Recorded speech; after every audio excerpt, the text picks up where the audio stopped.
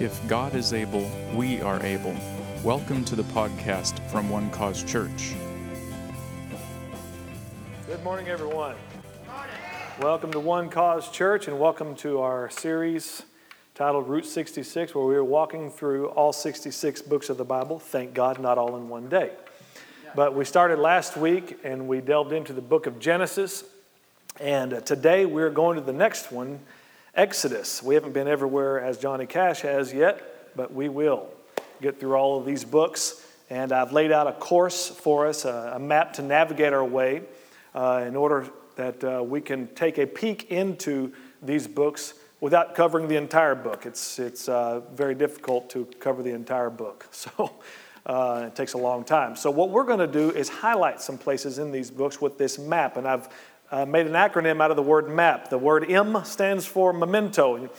As we trip through the Bible, journey through the Bible, we're going to pick up souvenirs or mementos along the way.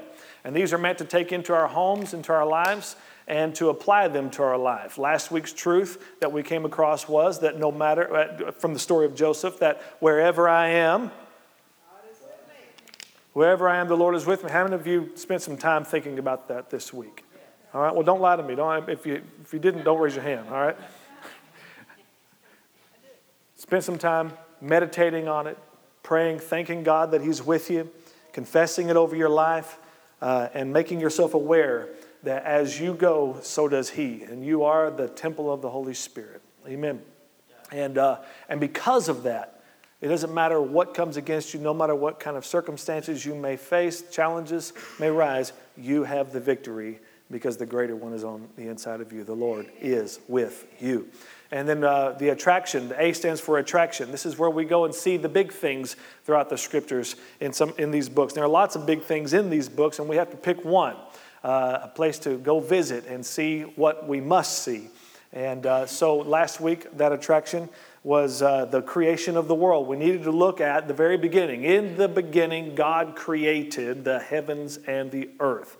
And that is true, and because that's true, all of the rest of the book is true. Hallelujah.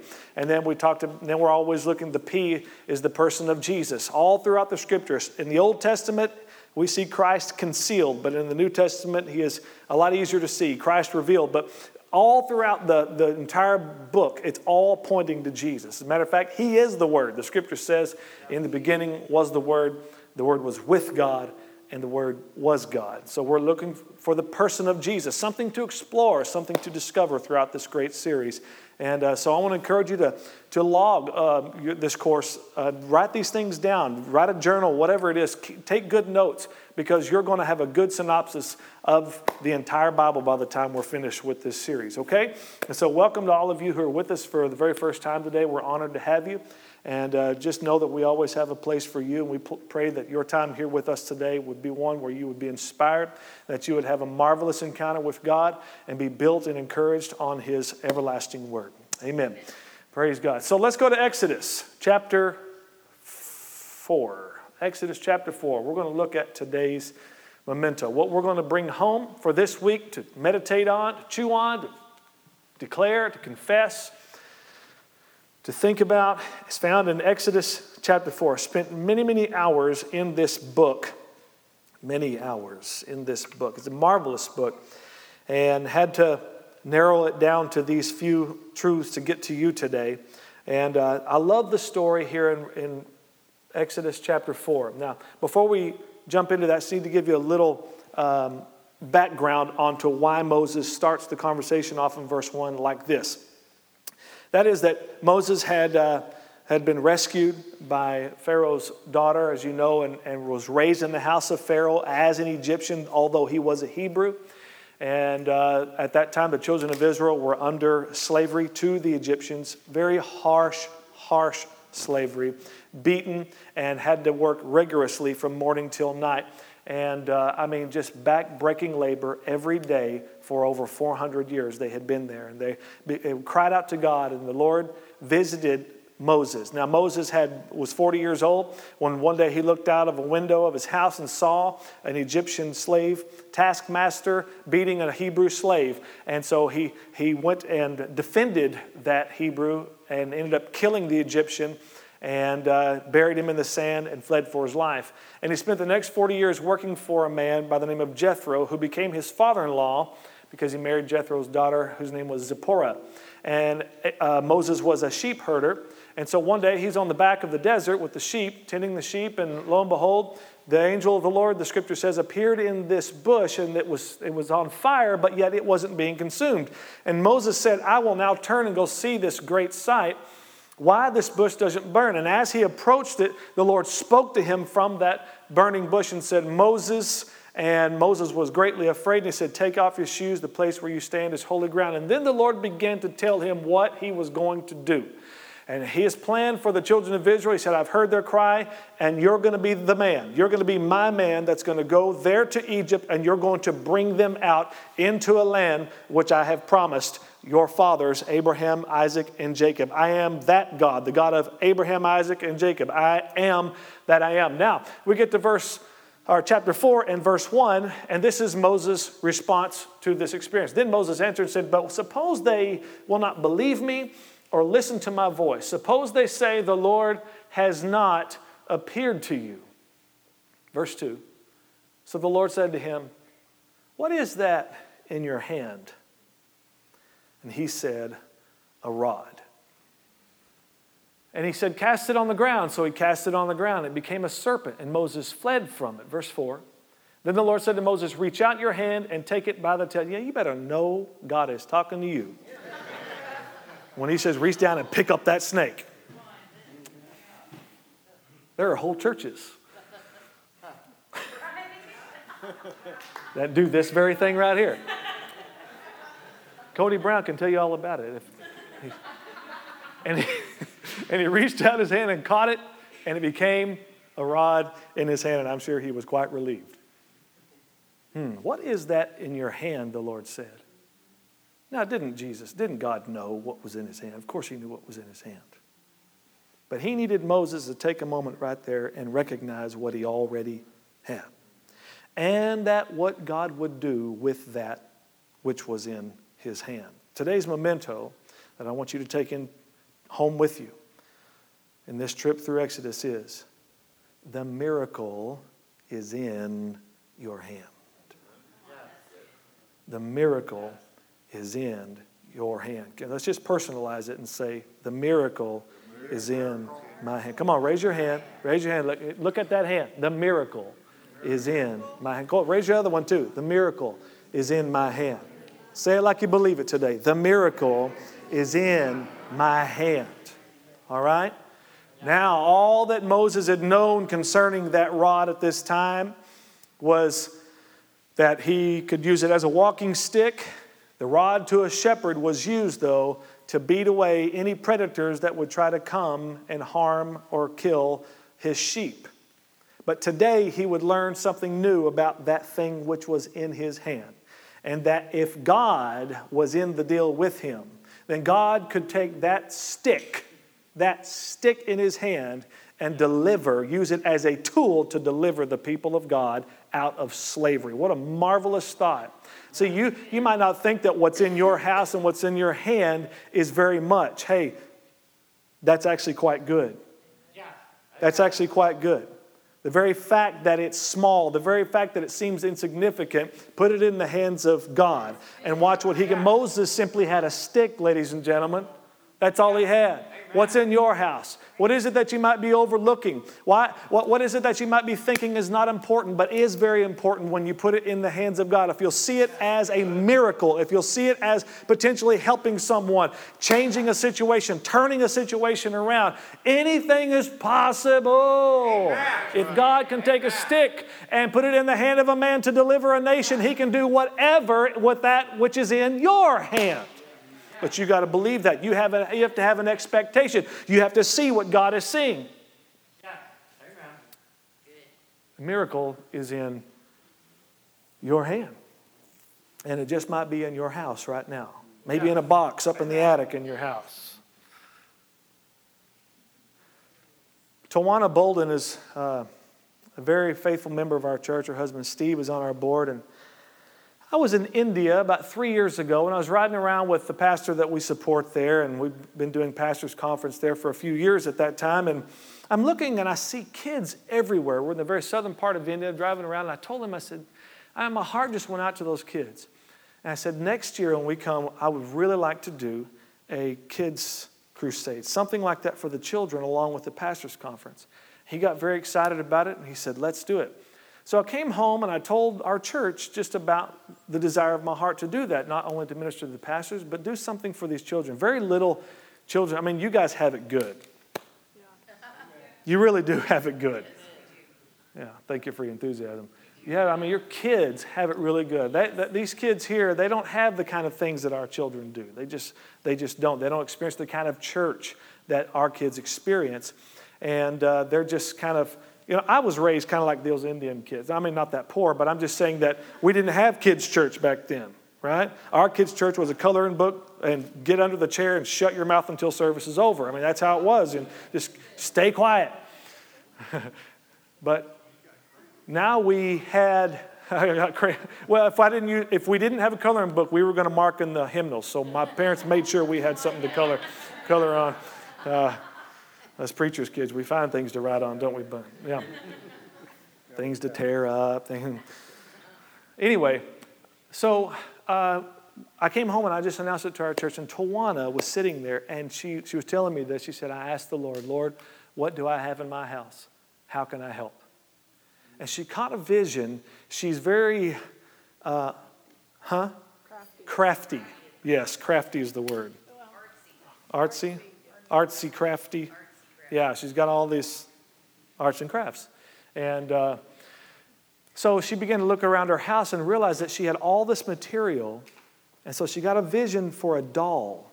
How many of you helped in making those dolls? Let me see your hands here. So she pulled all these people in with her, amongst others, and they ended up constructing this doll for the children in India, making 1,000 of them.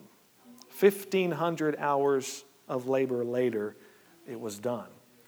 And so we took those dolls to India. Actually, we were only able to take about 800 of those 1,000 to India. And at this kids' conference, over 3 days, by day 3, we had 500 children there at the crusade. 100 children gave their lives to Christ. Many of them were filled with the Spirit. Many of them were healed of their sicknesses. I mean, instantaneous healings. It was a marvelous, marvelous time. And we realized that we were onto something with the kids' ministry there. And so we're going to be doing more and more for the kids that way. And they distributed the dolls to these kids. These kids went nuts over these dolls. I mean, it was a marvelous thing. This woman just thought, what is in my house? And let me tell you something. That's what helped draw the crowd.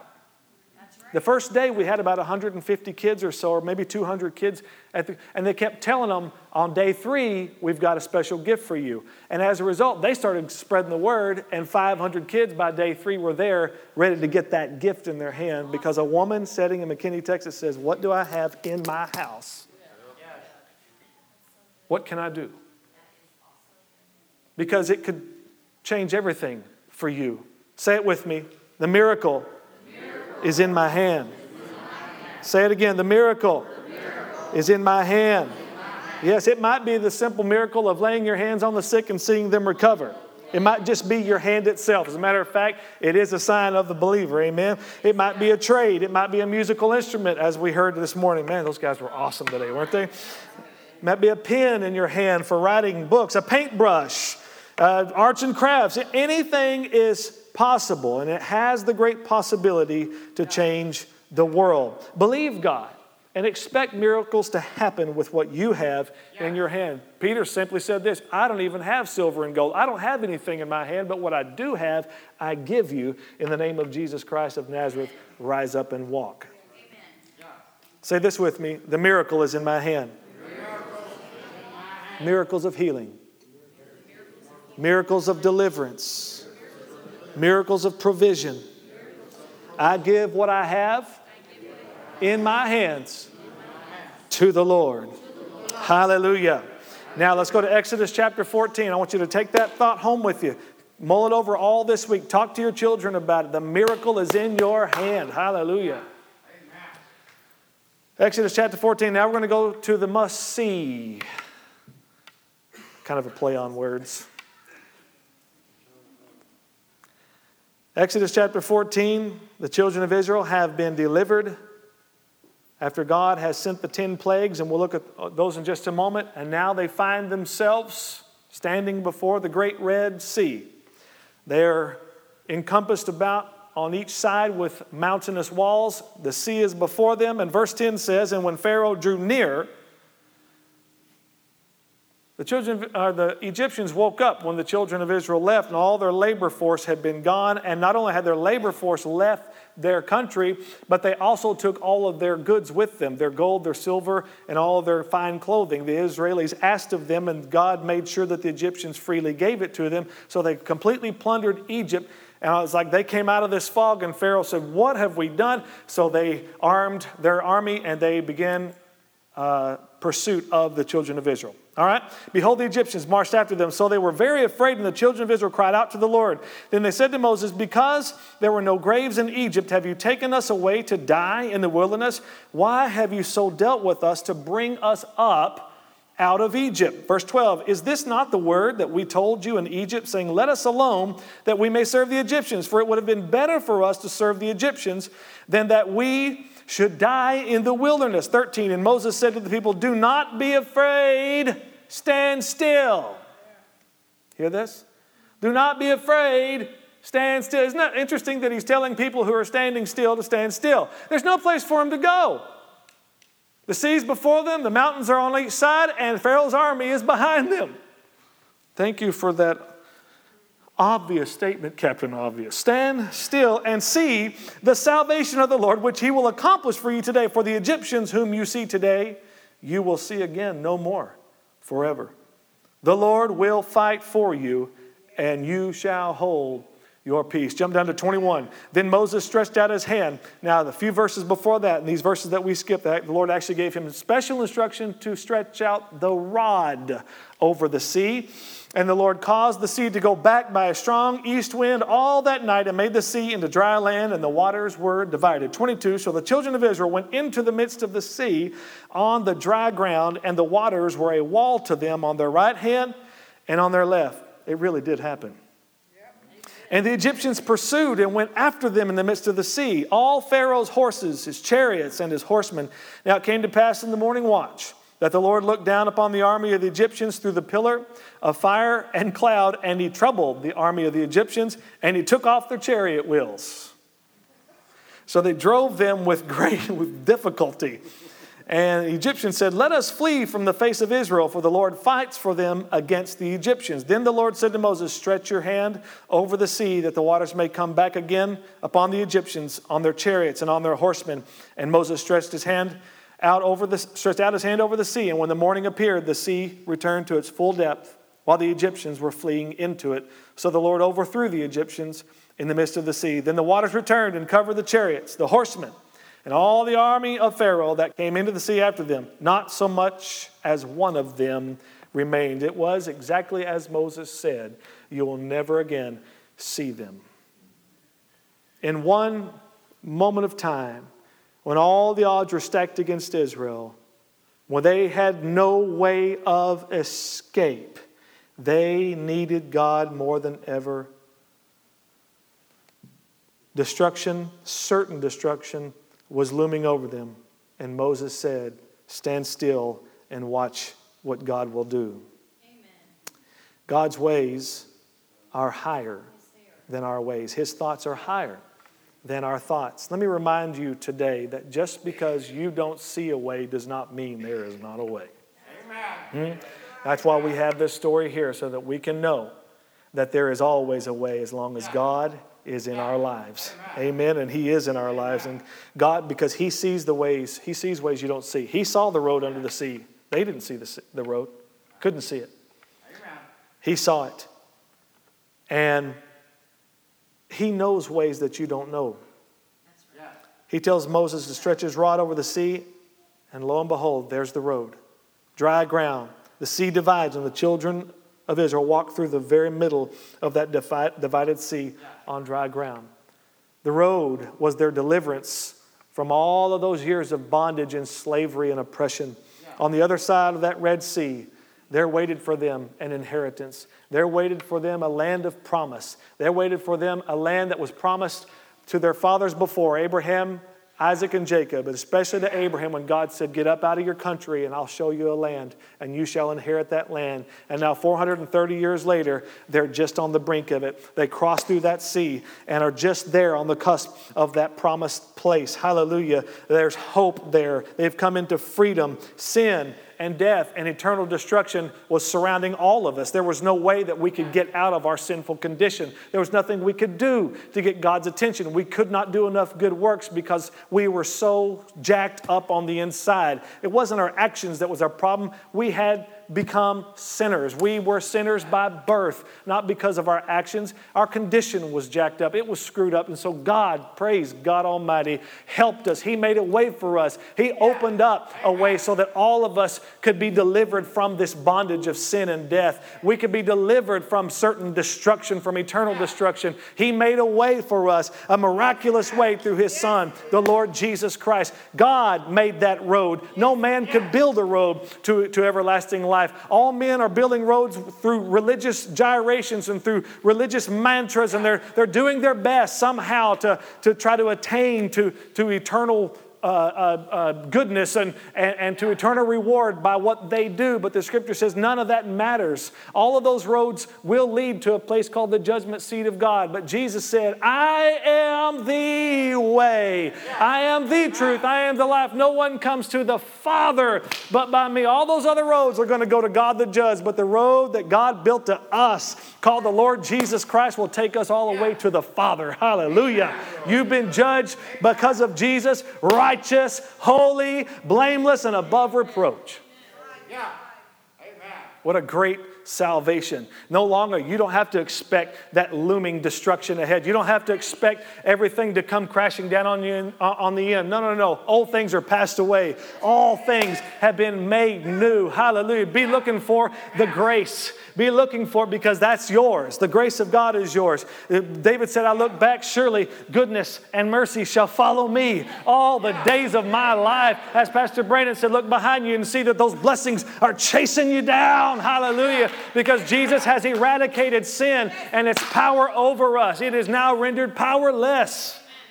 Amen. He became that curse. And every curse that was against us, the curse of sin was broken. Hallelujah. And every blessing of God continued to flow through to all of us. I mean, that's an extraordinary love. That's an extraordinary grace. It's a great salvation that we have received through Him. That's right.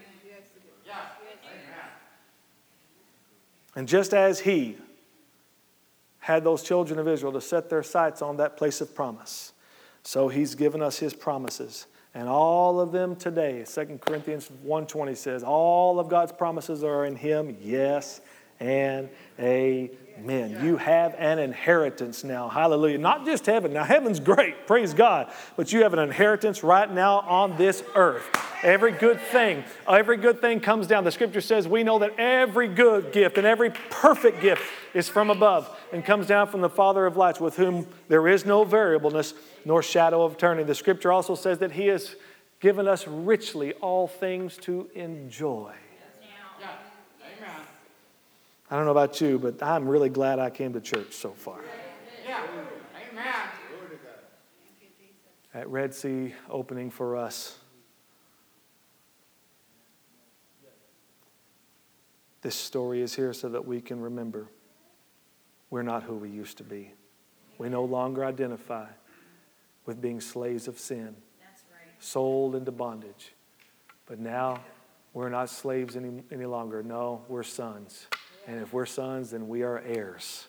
Heirs of God with Christ. All right, lastly, we've got to discover Jesus. Now, I mean, you already see Him there, don't we? I mean, we already see Him there. But we've got to go back a couple of chapters to Exodus chapter 12. Exodus chapter 12. Now, when God commanded Moses to go and tell Pharaoh to let my people go, and if he wouldn't do it, then he would inflict the land with plagues. Those plagues were the plague of blood, where all the water turned to blood, the plague of frogs Frogs came up out of the rivers and into the homes of the people. A plague of lice, plague of flies, plague of pestilence that affected all the livestock and killed them. Plague of boils, where people broke out with boils all over the place. The plague of hail, and along with that hail, there was fire that came down and destroyed crops. And then whatever crops were left over, the plague of locusts came in and ate up every green leaf and every green plant throughout the entire land. I mean, this place was a war zone. Pharaoh would not give. He wouldn't let him go. The scripture says he just kept hardening his heart. He just kept getting more defiant against Israel as his whole nation was crumbling all around him. And then there was this plague of darkness. The plague of darkness was an interesting plague in that the scripture says it's going to be so dark that they're going to feel the darkness. And for 3 days, it was completely dark in Egypt. But over in Goshen, which was right next to there where the children of Israel were, they had light. The very beginning, God divided the light from the dark on day one. And here we see that representation. Somehow God made a wall between the darkness and the light, and the children of Israel had the light of day. And all of Egypt is covered in darkness. But then this last and final plague that finally broke Pharaoh's will was the plague of death of the firstborn of every family and of every animal that was there. Look at verse 12 of Exodus 12. For I will pass through the land of Egypt on that night, and I will strike all the firstborn in the land of Egypt, both man and beast, and against all the gods of Egypt I will execute judgment. I am the Lord. Now the blood shall be a sign for you on the houses where you are. And when I see the blood, I will pass over you. That's why it's called Passover. And the plague shall not be on you to destroy you when I strike the land of Egypt. So this day shall be to you a memorial, and you shall keep it as a feast to the Lord throughout your generations. You shall keep it as a feast by an everlasting ordinance. Jump down to verse 21. Then Moses called for all the elders of Israel and said to them, pick out and take lambs for yourselves according to your families, and kill the Passover lamb. And you shall take a bunch of hyssop and dip it in the blood that is in the basin. So he said, basically drain the lamb of its blood into a basin, take some hyssop, and which is a kind of a leafy shrub, some kind of plant. Anyway, and dip it into that blood. And then this is what he said. And dip it in the blood that is in the basin and strike the lintel and the doorpost. The lintel being the top part of the doorway, bam, and then the doorpost of each side. And as the blood ran down, you see the picture of the cross, God's salvation story right there in an illustration. Look at this. Called for, verse 22, the doorpost, and with the blood that is in the basin, and none of you shall go out of the door of his house until the morning. For the Lord will pass through to strike the Egyptians, and when he sees the blood on the lintel and on the doorpost, the Lord will pass over the door and not allow the destroyer to come into your houses to strike you. And you shall observe this thing as an ordinance for you and your sons forever. When I see the blood, he said, when I see the blood, I will pass over you. It's interesting that through all of these plagues, the first 9, the children of Israel were protected from their effects without doing anything about it. God just simply watched over them. God just simply protected them and kept them from those plagues, being affected by those plagues. But this 10th plague, they had a part to play in it. And that part was this, that you believe the command of the Lord, and that you take that blood and you put it on your doorpost and your lintel, and you also believe that by doing that, your life would be spared from death. It required faith on their part. It didn't listen to me, of all the things that God could have told the children of Israel to do to escape that plague of death. You think about it. He could have said, you need to stay up all night and fast and pray. He didn't tell them to do that. Although they might have, just out of fear. You need to confess all your sins and get all the secret sins out.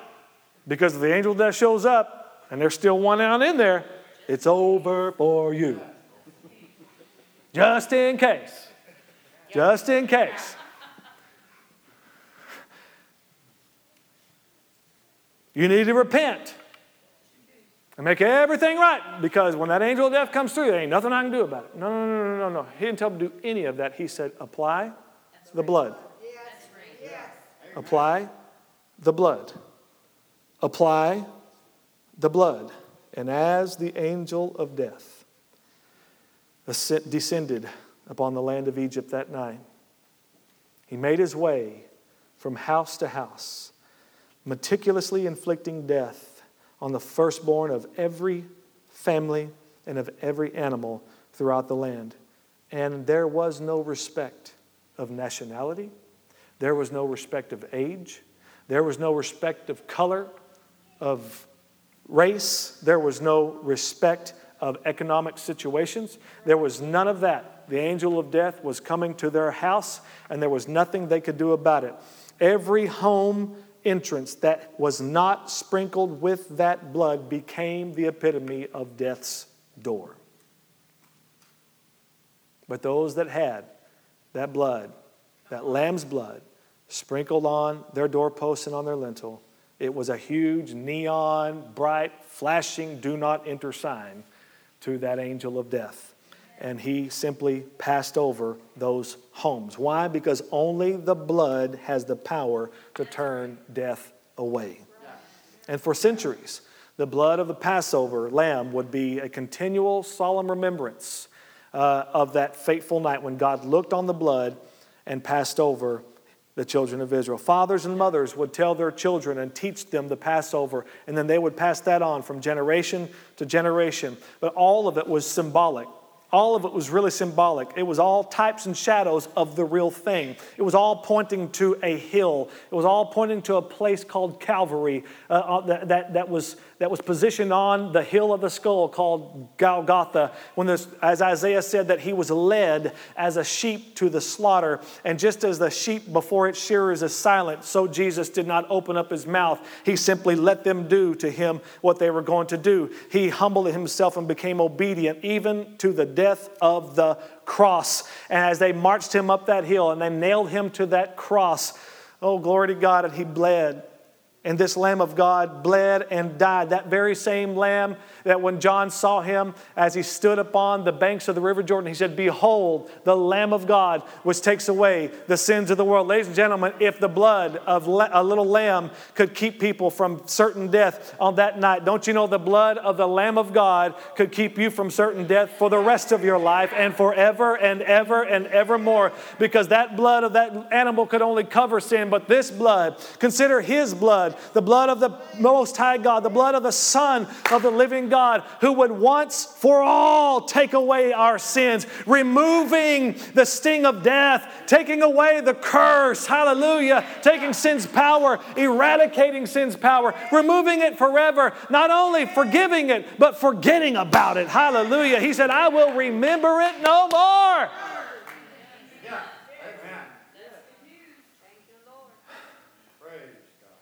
And that blood speaks for us. They couldn't speak for themselves that night. They couldn't cry enough tears. They couldn't be desperate enough. They couldn't repent enough. They couldn't say they were sorry enough. No, the blood was the only thing that could speak for them. The blood is the only thing that can speak for us. Yeah. Not by works of righteousness which we have done, but by his mercy he saved us. And by faith in him. How do we apply his blood to us? We believe that Christ died for our sins, and that he was buried, and that God raised him from the dead on the third day. I love that news. I love that good news. How wonderful it is to simply believe on him and receive everlasting life. What a gift. What a love. What a grace. What a salvation. That's what makes this news actual good news. There's no strings attached to this good news like you hear in this world. Huh? How many of you have been jaded by the world's good news? That's why we come up with phrases, "It sounds too good to be true." And if it sounds too good to be true, but the good news is, think of the gospel, it sounds too good to be true. It just sounds too good. It can't be that easy. It can't be that simple. It sounds too good to be true.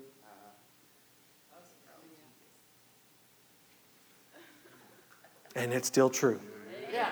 Amen. Amen. It's still true. Yeah. When we all believe that Jesus is our only way to salvation. Yes. Praise God. We'll quit trying to be good and do good for the man upstairs. No, we'll fully trust in Him because there's nothing outside of Him that can save us. As that scripture was said, there's no other name given among men under heaven by which we must be saved.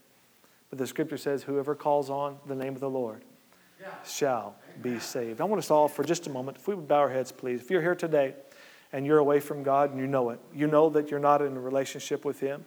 You've never fully really received His free gift of salvation for you. You've never confessed that Jesus died for your sins. You've never accepted that for yourself. Listen to me. Don't waste one more day outside the good news. Receive this good news today. Receive this salvation. It's free for you. It's not about church membership or doing the right thing. This is about believing on Jesus, applying the blood to your life. And by doing that, securing an everlasting future of life and peace with God. Only Jesus could do that for us. We were broken and lost. Adam sinned, and as a result of that, everybody born after him was born into sin. You were just born that way. But praise God, God made a way for you to be reborn, to be born again. That is through the Spirit, by simple faith in Jesus. If you're here today and you say, Pastor Eric, I need you to pray for me. I'm away from God and I know it. I'm not sure about my relationship with God. I'm insecure. I don't know Him, and I don't know if I were to die right now, if I'd go to heaven. I want to know. Listen to me. You can leave here today knowing that you know, because God loves you. And He's done everything He can through His Son to bring you into eternal life with Him. And if you're here today and say, please pray for me, that's what I want, Pastor Eric. I want that. I want to be saved today. I want to know that when I close my eyes in death on this earth, that I will wake up in heaven. I will immediately be with Him. Or maybe you're here today and you kind of like the story that's found, what Jesus told about the prodigal son. You know God, you've been with God, but you've walked away. You've been going your own way, making your own decisions, living life simply for yourself. And today, you just need to turn around and come back to Him. Today, you need to make a change. Today, you need to change your mind. You need Him in your life. And you're recognizing that right now with every head bowed and every eye closed. If that's you, say, Pastor, please pray for me. I'm just away from God, but I want to come back to Him today. I want to come back to Him. I need Him in my life. Father, I thank You for all of these that are here today. Lord, bless this church. Bless these families here, these men, these women, these children. Father, I thank You that every home here, I declare over them that no weapon formed against them will prosper. Every tongue that rises against them in judgment, they shall condemn. Lord, even as we go into this week, help us to remember. Let it ring in our ears. The miracle is in my hand. And the scripture says that whatever we set our hands to do as Your children shall prosper. I thank You that Your people shall prosper this week. They shall come up. They shall increase. They shall be promoted. They shall walk in health and wholeness in the name of Jesus, because they've been delivered from all of that bondage. They've been delivered from sickness because He bore their sickness. They've been delivered from that grief and pain because that's what Jesus bore. They've been delivered from shame and guilt. And I thank You, Father God, that today they walk out of here freer than they ever have been before, Lord. That they'll keep their eyes open and their heart ready for that miracle that's in their hand, Lord. That they'll meditate on these things and realize that they are walking miracles. Lord, that we as Your sons in this earth need to be heard. The power of God needs to be demonstrated in our lives. The gospel demonstrated to this broken, dying, sighing, crying humanity. Father, help us to be faithful stewards of that which You have given us. I thank You that You've made everyone here able ministers because the very same Spirit that raised Jesus from the dead lives in them. They are blessed of God. I declare all of their children shall be taught of the Lord, and great shall be their peace. You give Your angels charge over them to keep them in all their ways. And the blood of Jesus, the blood of the everlasting covenant, cleanses them and covers their lives. In the name of Jesus, we thank You that You always give us the victory through our Lord Jesus Christ. In Jesus' name, amen and amen. Thank you for listening to our podcast. We would like to invite you to one of our service times in either McKinney or Dallas.